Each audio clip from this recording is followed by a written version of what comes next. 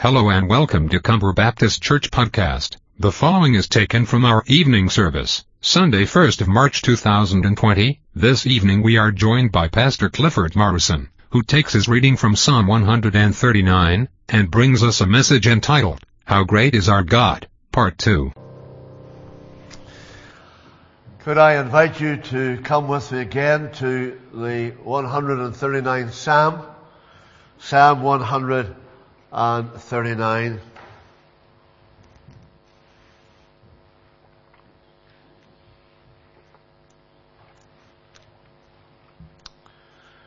This is the word of the Lord. O Lord, you have searched me and known me. You know when I sit down and when I rise up. You discern my thoughts from afar. You search out my path and my lying down and are acquainted with all my ways. Even before a word is on my tongue, behold, O Lord, you know it altogether. You hem me in behind and before, and lay your hand upon me. Such knowledge is too wonderful for me. It is high, I cannot attain it. Where shall I go from your spirit? Where shall I flee from your presence? If I ascend to heaven, you are there. If I make my bed in Sheol, you are there. If I take the wings of the morning and dwell in the uttermost parts of the sea, even there your hand shall lead me, and your right hand shall hold me. If I say, surely the darkness shall cover me, and the light about me be night, even the darkness is not dark to you. The night is bright as the day, for darkness is as light with you. For you formed my inward parts, you knitted me together in my mother's womb. I praise you, for I am fearfully and wonderfully made. Wonderful are your works. My soul knows it very well. My frame was not hidden from you when I was being made in secret, intricately woven in the depths of the earth. Your eyes saw my unformed substance. In your book they were written, every one of them, the days that were formed for me, when as yet there was none of them. How precious to me are your thoughts, O God.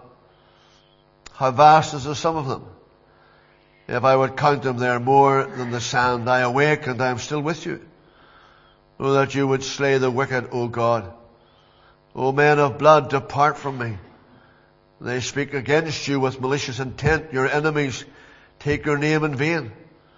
Do I not hate those who hate you, O Lord? And do I not loathe those who rise up against you? I hate them with complete hatred. I count them my enemies. Search me, O God, and know my heart. Try me and know my thoughts. And see if there be any grievous way in me. And lead me in the way everlasting. The word of the Lord. And we thank God for His word. Father, with our Bibles open, we pray for the gracious help of God, the Holy Spirit. We pray that you will enable me to say what you want me to say. That you'll help us to hear what we need to hear.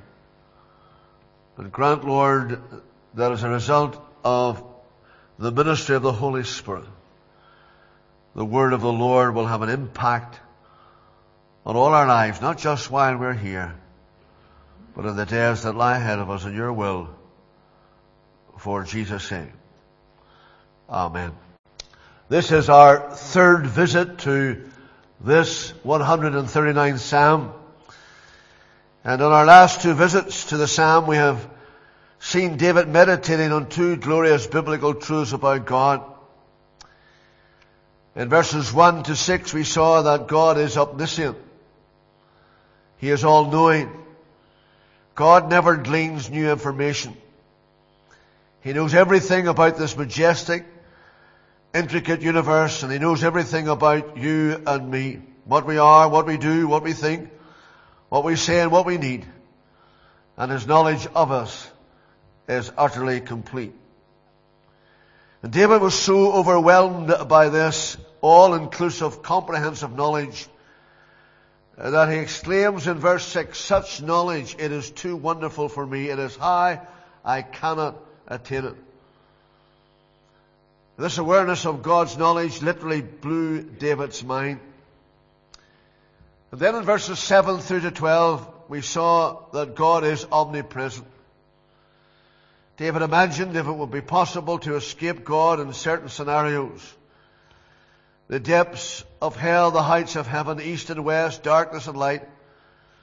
But he concluded that there was no escaping God, which for us is a comfort and a challenge. Knowing that God will never forsake His covenant people, but also challenging us to be in a right relationship with God and to pursue the things that are pleasing to God. And tonight we move on and we will see clearly that God is not only omniscient, that God is not only omnipresent, but we will see clearly that God is omnipotent, that He is all-powerful. John Stott writes, God knows everything because He made everything and He is in control of everything. These three attributes of God are all interconnected. God's omniscience, which in the previous section has been attributed to His omnipresence, is now attributed to His omnipotence. God can search man out not only because He sees him, but because He made him. God made you and me. And as we read our Bibles and as we meet together to worship God, and as we do life, we need to grasp and maintain this undeniable attribute of God. Because if you and I don't understand that He is all-powerful, then we won't have a right understanding of Him. And if He's not all-powerful, then something or someone must be more powerful than Him. And if that is the case, then His power can be resisted and thwarted. His sovereignty could be resisted by circumstances, by people, or even by the devil. And so we need to understand that God's power is unrivaled, unparalleled, and unique. David has been considering the omnipresence of God in this huge universe. But then as he contemplates God's power, he realizes that this majestic God made him, made David, made the psalmist, made him skillfully and tenderly in his mother's womb. Verse 13, look at it again. For you formed my inward parts. You knitted me together in my mother's womb. As we have seen, David has been writing this psalm with his heart and his head. And as he considers God's power, he isn't thinking in abstract terms. He's thinking about God's power relating to him, relating to David as an individual. This all-powerful God made us. The words of Jeremiah come to mind in Jeremiah chapter 1 and verse 5. Before I formed you in the womb, I knew you. All of us have an identity. And all of us have a purpose in God's eye. He knitted together all our organs. Our kidneys, liver, heart, lungs, all our vital organs. He even developed our innermost emotions, our moral sensitivities, our unique personalities, all fashioned by God. We're not the result of a cosmic accident. We're not the products of a random evolutionary process. There is a creator behind a creation. There is a designer behind a design. And our God made us, formed us, fashioned us in our mother's womb. Every muscle, every tendon, every bone, our DNA. David realizes it's no wonder God knows all about me because He made me. He knew the type of person I would be even while I was growing in my mother's womb. And this truth fills David's heart with praise. Verse 14, I praise you for I am fearfully and wonderfully made. Wonderful are your works. My soul knows it very well. God's creative power caused David to be in awe and astonishment toward this great God who had made him so perfectly. You may not appreciate this tonight, but it's a tremendous truth. It's a tremendous fact. We are the pinnacle of God's creation. We have been actually made in the image of God, and all of us from conception have intrinsic dignity, value, and worth. Again in verse 15, he reminds us that he is our Creator. I was made in secret, intricately woven in the depths of the earth. I want you just to hang in with me for a few moments tonight. Try not put the eyelids together just at this particular point of the sermon tonight, or the message. I want you to consider the miracle of the human body. Every second, more than 100,000 chemicals reaction takes place in your brain. It has 10 billion nerve cells to record what you see and hear.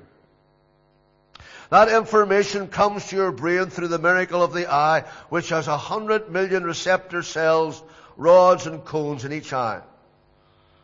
Your retina also has 4 other layers of nerve cells. Altogether, the system makes the equivalent of 10 billion calculations a second before an image even gets to the optic nerve. Your tear ducts supply a bacteria-fighting fluid to protect your eyes from infection. The tears that fight irritants differ from the tears of sadness, which contain 24% more proteins. Still with me? That's not to mention the miracle of the ear and how it translates sound waves into meaningful speech and sounds, or of touch, taste, and smell. 1 square inch of your skin has about 625 sweat glands, 19 feet of blood vessels, and 19,000 sensory cells. Working in coordination with your brain, it maintains your body at a steady 98.6 degrees under all weather conditions. Your stomach has 35 million glands which secrete the right amount of juices to allow your body to digest food and convert it into stored energy for your muscles. You have more than 200 bones, each shaped for its function, connected intricately to one another through lubricant joints that cannot be perfectly duplicated by modern science. More than 500 muscles connect to these bones. Some obey willful commands, others perform their duty in response to unconscious commands from the brain. They all work together to keep us alive. The heart muscle itself beats over 103,000 times each day, pumping your blood cells a distance of 168 million miles. I want you to remember all that in case I visit you this week and ask you to give me a summary of what I've been saying to you. And I say that tonight for this reason. The evolutionists tell us that all this happened by chance. What does David say? David says, I am fearfully and I am wonderfully made. And we cannot read these verses and not think about the debate on the whole matter of abortion, the right to life, or the freedom to choose. And that debate revolves around the identity of the child in the womb. Those who argue for abortion contend that it's the woman's body and she can do as she pleases because the fetus isn't a person. It's only part of her body, like the gallbladder or appendix, and it can be removed, and the language describing the unborn child has changed systematically. In the previous generations, everyone referred to an unborn child as a baby. And women who were pregnant knew they were carrying a child. Hardly anyone can think calmly about murdering a baby, but today the narrative has changed. And the argument has moved on. People talk about the fetus, the embryo, or even mere tissue, and so removing tissue doesn't seem so serious. And so pro-choice advocates argue that life doesn't begin at conception. But the Bible will tell us, and this psalm in particular, that we cannot determine a point before which the developing child is fully human.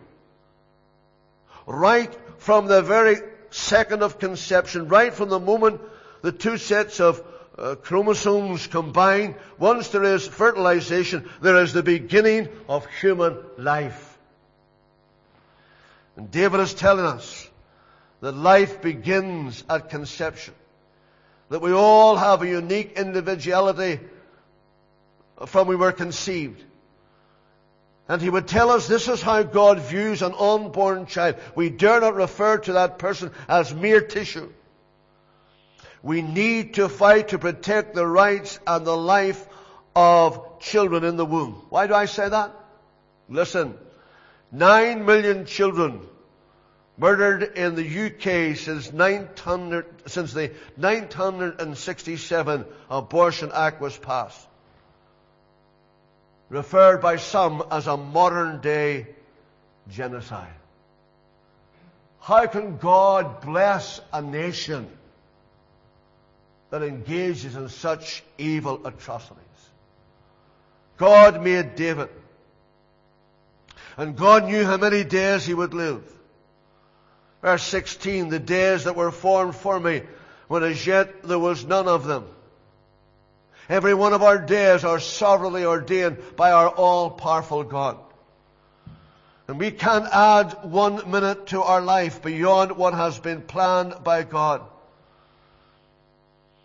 Job tells us in Job 14 and verse 5, since his days are determined and the number of his months is with you, and you have appointed his limits that he cannot pass.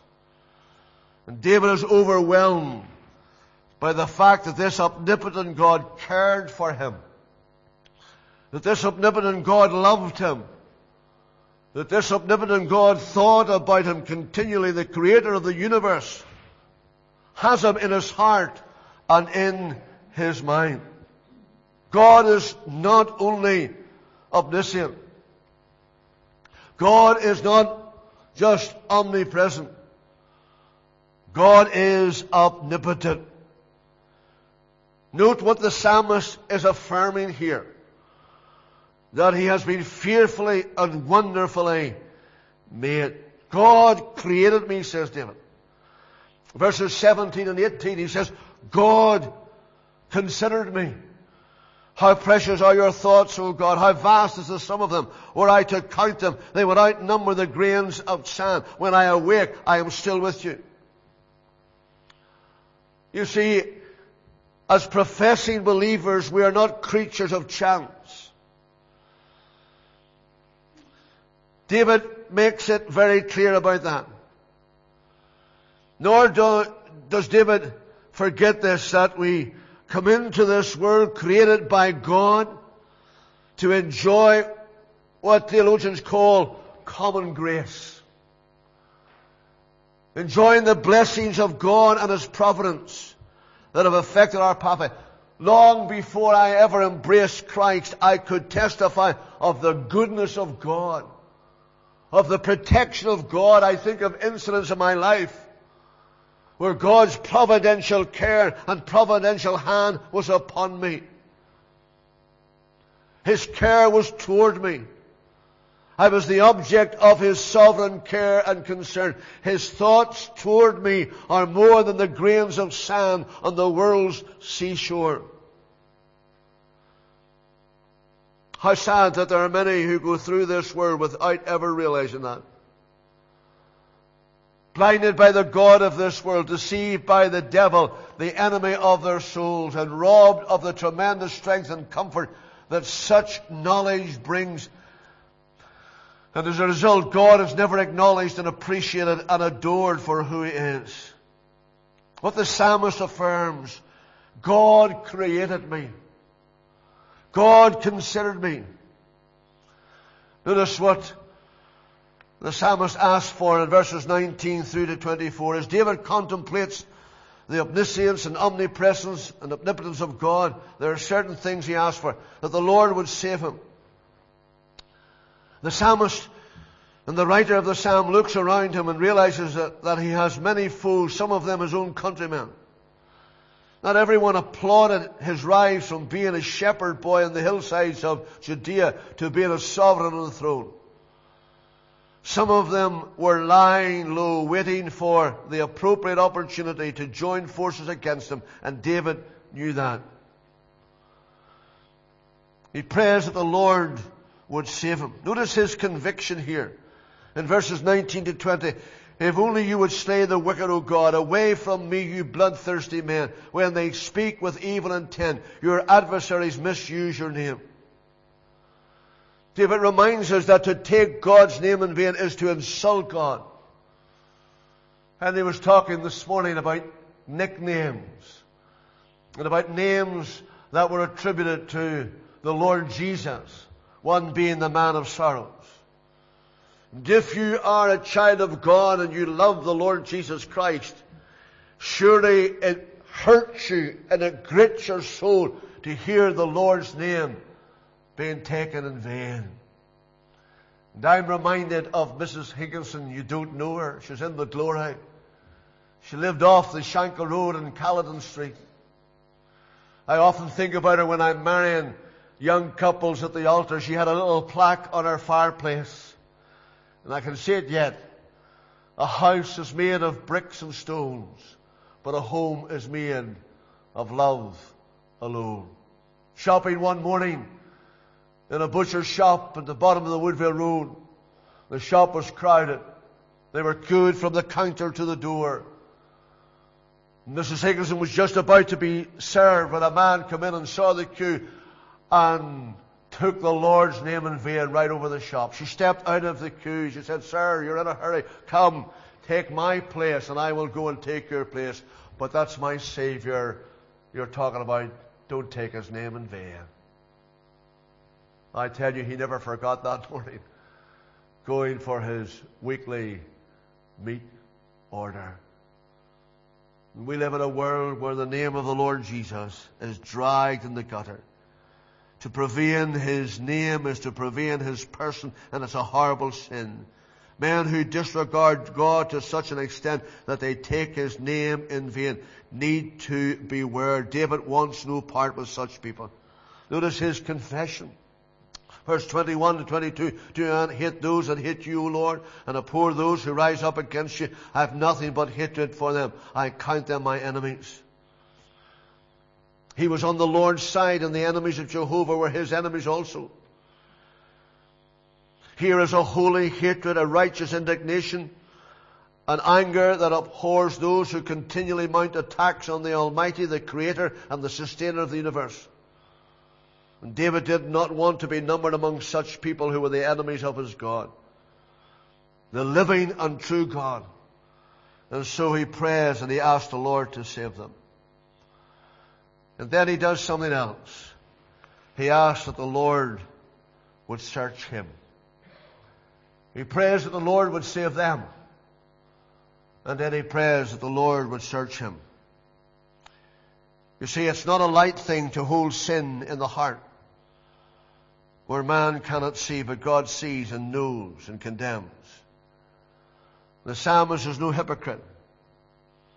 He knew that there were depths of wickedness lurking in his own heart.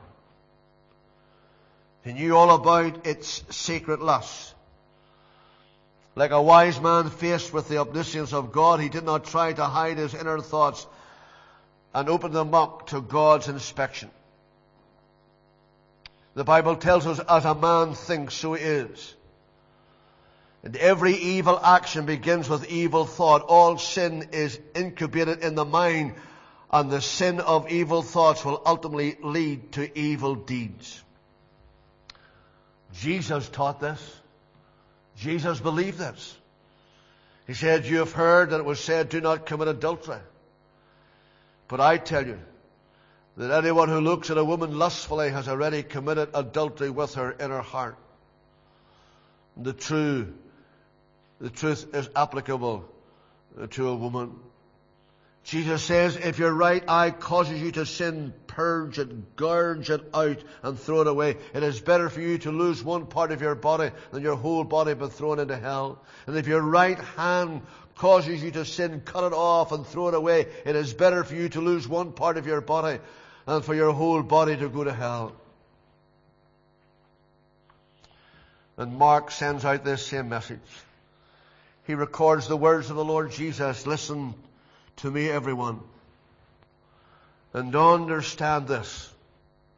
Nothing outside a man can make him unclean by going into him. Rather, it is what comes out of a man that makes him unclean.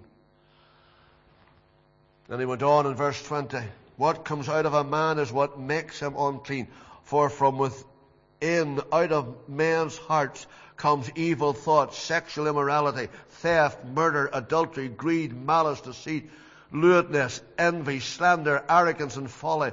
All these things come from inside and make a man unclean. And let me say this tonight, that every sin that Jesus Christ referred to lies within my heart, and I'm capable, if left to myself, to be guilty of any of these sins.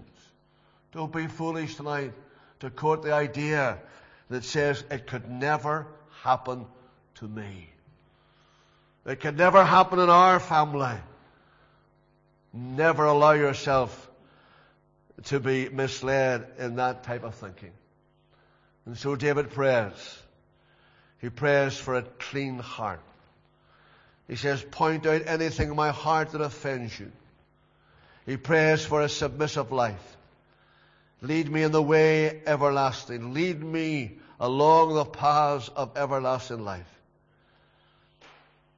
David realizes it's the right way. And it's the right way because it's God's way. And because it's God's way, it's the only way. You and I are limited in space, but God is omnipresent. You and I are limited in knowledge, but God is omniscient. You and I are aware of our weaknesses, but God is all-powerful. He is omnipotent. The word omnipotent comes from the Latin and refers to the fact that God's power is infinite and unlimited. He never has an engine breakdown. He never runs out of fuel. Omnipotence is defined in the biblical word Almighty, which occurs 345 times in the Bible. And it's never used of anyone but God because He alone is Almighty. Listen to the psalmist again in Psalm 89. He says, O Lord God Almighty, who is like you? You are mighty, O Lord, and your faithfulness surrounds you. You see, God can do anything that power can do because He has strength to do what He wills.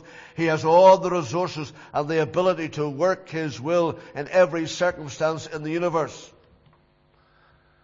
A.W. Tozer, in one of his most helpful books, says this: God possesses what no other creature can. An incomprehensible plenitude of power. God is able to do anything He needs to do or wants to do. And there are four things, as we close tonight, that God cannot do. He cannot deny Himself. Paul tells Timothy that in 2 Timothy 2 and 13. He writes to Titus in Titus 1 and 2, and he says, God cannot lie. We learn through James that God cannot be tempted to do evil. And in the book of Numbers 23 and 19, we learn that God cannot change His basic nature. And when John is on the Isle of Patmos, and he's given a vision of the greatness and the glory and the grace of God, he responds and he says this in Revelation 19 and 6, Hallelujah! Hallelujah! For the Lord our God, the Almighty, reigns. The Lord God omnipotent reigns. What a comfort that is tonight. What a consolation that brings to lay your head on the sweetest pillow that you could ever lay your head on. The pillow of God's omnipotence. The pillow of God's sovereignty. To become aware that there's no power or will that will thwart His purpose. There's no power in the world that can stop or impede His plans. There are no natural catastrophes, no plane crashes, no fate, no luck, no chance, nothing. When He starts, He will always finish. He stays until the job is completed. There's never an engine failure. There's never a blackout. There's never a meltdown. This is our God tonight. Is He your God tonight? Have you bowed to His authority? Have you embraced His affection?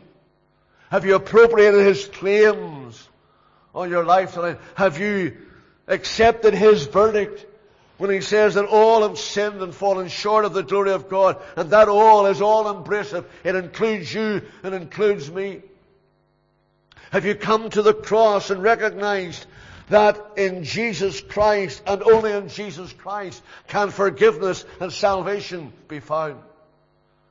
Can you say amen to the affirmation of the apostle in his post-resurrection and Pentecostal message? Neither is there salvation in any other. For there's no other name under heaven given among men whereby we must be saved. This is our God. Omniscient, omnipresent, omnipotent. And let me give the final word to the prophet Jeremiah, as he writes in Jeremiah 32:17. Ah, Lord God, it is you who have made the heavens and the earth by your great power and by your outstretched arm. Nothing is too hard for you.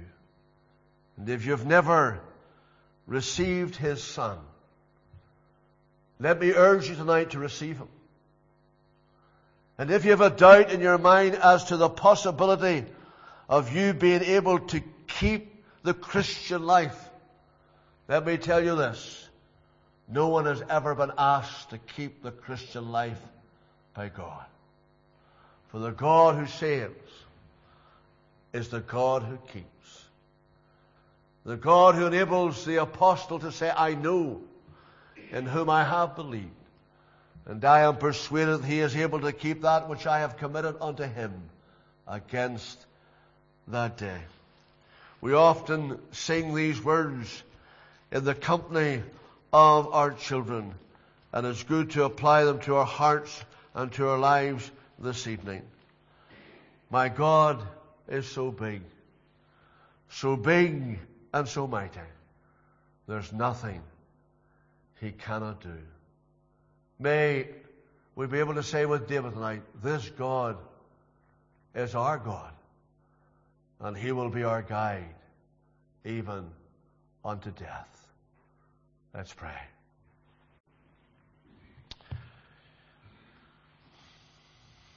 Let's just take a moment of quietness and thoughtfulness as we reflect upon these majestic truths tonight.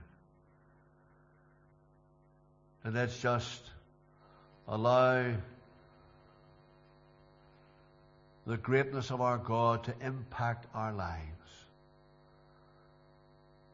And let's be aware that no matter what the day may bring, our great God is always there.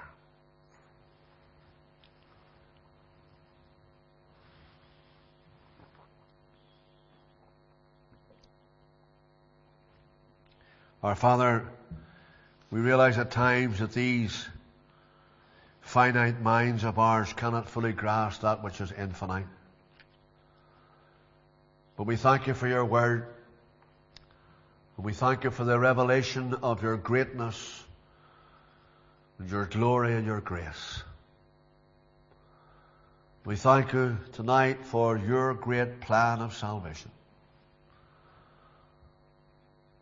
For coming to earth in the form of a baby,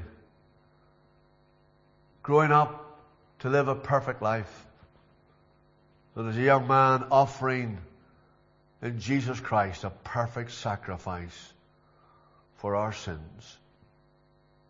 We thank You tonight for all that means to us in this life and in the life to come. Lord, we pray that tonight we will not put our heads on the pillow unless we're sure that God is our Father, and Jesus Christ our Savior, and heaven our eternal home. Bless your word to all our hearts this evening, for Jesus' sake. Amen.